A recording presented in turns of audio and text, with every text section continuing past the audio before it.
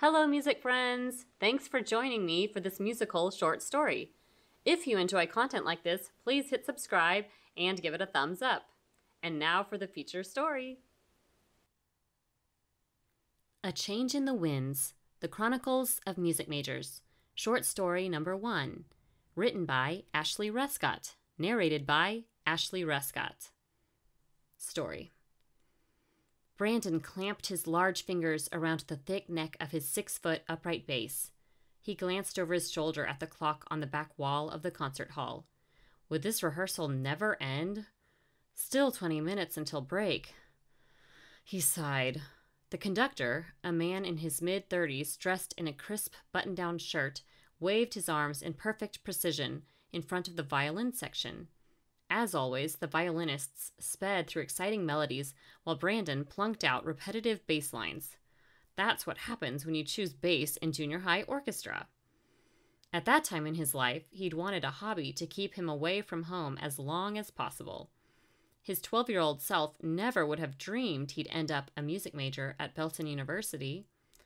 A relaxed, go-with-the-flow guy, he'd never fully identified with the orc dorks in other sections of the orchestra. Yet 7 years later, here he sat, perched on a stool on a fancy stage, a sophomore in college. Brandon's glance fell to the score in front of him. Several measures of rests spanned the stage. He set his bow on the music stand and ran one hand through his shaggy brown hair. The third movement of Dvorak's 8th Symphony filled his ears. The 19th century composer possessed a knack for beautiful melodic lines. If only he'd shared more of them with the lower strings. After the movement wound to a close, the conductor wiped his forehead and gestured to the brass section. Brandon jerked to attention as the trumpet blasts pierced the air. No chance to doze during this movement. He squinted at the notes on the page. Dvorak had finally given the melody to the low strings. Time to focus. His instrument sang as he slid his bow over the strings. When the music's intensity rose, Brandon increased the pressure on the bow. How exhilarating! He pulled his last stroke through with a flourish. He slumped on the stool. A new sound jolted him back to attention. This time not trumpet blasts, but the sweet song of a flute. His gaze moved to the woodwinds. A thrill of excitement rippled down his spine. A girl adorned with brunette waves that tumbled over her shoulders held a flute to her rosy lips. Chestnut eyes gleamed behind small glasses perched on a perky nose. Brandon swallowed. The flute part soared over the orchestra like a bird above the Midwestern plains. Her music would stun a crowd. Why had he never noticed her before? And how could he attract her attention? Francesca caught a quick breath between phrases. This flute solo demanded every ounce of breath support she possessed. After playing in the university wind ensemble for the past 2 years, she'd finally achieved her dream, acceptance into the Belton Symphony Orchestra. Her fingers flew over the slender silver metal as if the instrument were a part of her, an extension of her own movements. Playing came as naturally as walking. She'd performed this piece countless times in the practice room, but never with an orchestra. At the age of 9, she joined the school band and loved every minute of it. She'd sat first flute all through high school, so her decision to major in music came as no surprise. After her last note died away, she lowered the instrument to her lap and wet her dry lips. She glanced at the clock at the back of the concert hall. Almost time for break. Her gaze dropped to the bassist in front of the clock. With large, muscular arms wrapped around his instrument, he resembled a teddy bear hugging a giant violin. The bass suited him in size. Cute. Her heartbeat quickened. She'd never noticed him before. He must have been an underclassman. She'd have remembered that tan complexion and mischievous smile. The conductor rapped on his music stand. Take 5. After the break, we'll run the last movement again. He shuffled the music in front of him, then strode off stage. Nice job. Francesca turned to face Carl, the clarinetist, seated behind her, his instrument in hand. A senior now, he'd joined the symphony a year ago. He pointed to her flute. Not an easy part. She shook her head. My fingers were shaking. He laughed. It gets easier over time. You need to relax. A tense smile pulled at the corners of her mouth. How? He cocked his head to the side. I'll think of something. Right now, I need to catch up with Brandon. Who? A buddy of mine. He sauntered away. Francesca turned back to her music. 5 minutes to practice before rehearsal resumed. After the short break, the conductor raised his arms, baton in hand. The trumpet fanfare rang in Francesca's ears as if to rouse her to action. The muscles in her fingers clamped the instrument. When the low strings took over the melody, her gaze moved to the bass section in search of the cute teddy bear. He wasn't there. Don't be stupid, Francesca. You don't even know him. Focus. She raised her flute and drew a deep breath. As she placed the metal to her lips, a loud honk jolted her out of position. What on earth is Carl up to? She twisted to flash him a fierce glare. But it wasn't Carl. What? Her fingers tightened on the flute. The teddy bear bassist sat in the chair behind her, Carl's clarinet clutched in his massive hand. He grinned. Her stomach lurched. Where was Carl? Out of the corner of her eye, she glimpsed away from the bass section. Sure enough, Carl sat on a stool, dwarfed behind the enormous instrument. Warmth crept into her cheeks as she resumed her solo, this time all nerves banished from her mind. The conductor shot daggers from his eyes as he surveyed the orchestra in search of the troublemaker. After her solo, Francesca spun around to face the bass player. What in the world? He extended his hand. Hi there. Nice to meet you. I'm Brandon. She hesitated, then shook it. Electricity shot through her arm. Why on earth did you trade instruments? Brandon chuckled and scratched his double chin. Carl said you needed a change in the winds. Francesca pursed her lips. And you agreed? You're in a heap of trouble. He winked. It's all right. I've got the best seat in the house.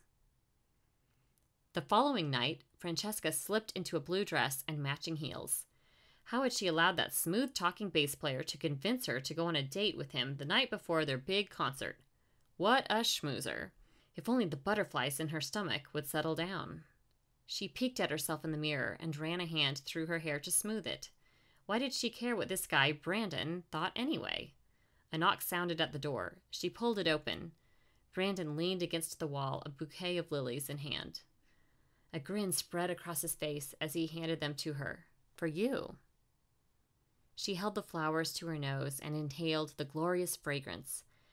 How had he known lilies were her favorite flower? Maybe Carl had told him. They appeared quite chummy at rehearsal. Brandon looped his thumbs into his khaki pockets. Where do you want to go for dinner? I hear the new Italian place is good. Antonio's? Yes, it's fabulous. I ought to know since I'm Italian. He chuckled. I figured, based on your name. I love Italian food. Maybe I could whip something up for you sometime. The words were out before she could stop them. She'd assumed that they'd make it to a second date. What if tonight was a fiasco? I'm sure you're a great cook, and I'd be happy to help. At dinner, they split an order of Italian salad, spaghetti, and manicotti, Francesca's favorite. She gestured at the tube-shaped pasta on the plate, one drenched in marinara, the other in a creamy Alfredo sauce. I used to make these all the time with my mother. Brandon cut off a piece and forked it into his mouth. Really good. I bet you had fun cooking with your mom. Mine was always too busy to bother teaching me how to cook. Thought it was a waste of time. Francesca scooped a bite of pasta into her mouth. The creamy goodness filled her from the inside out, with food and fond memories. Why did she consider cooking a waste of time? He shrugged. I don't know. Didn't like the extra mess, I guess. Without thinking, she reached across the table and placed her hand on his. I wouldn't think it a waste of time. I'd teach you to cook any day. A shiver tingled up her arm as he laced his fingers in hers. I'm glad to know that someone cares about my culinary advancement. His eyes twinkled. The next day, Brandon straightened the bow tie on his tux between movements of the Dvorak Symphony. Francesca's big moment was coming up. He hoped she'd nail it. Guilt pricked his conscience. He'd kept her out far too late the previous night. Not on purpose, but they'd had so much to talk about that he'd lost track of the time. He should have known better than to keep the star flute player out the night before their big concert. His eyes darted in her direction. Wow, she looked dazzling in that little black dress. Maybe she'd wear it on their next date, if she agreed to one. Seconds later, the sound of the flute filled the concert hall. Her puckered mouth kissed the metal as her fingers flew over the instrument. What he wouldn't give to kiss her right now. The audience erupted with applause at the end of the symphony. The conductor gestured at Francesca to encourage her to stand. She flashed a smile at the audience, then glanced his way. Brandon's heartbeat quickened. Maybe she was thinking about him, too.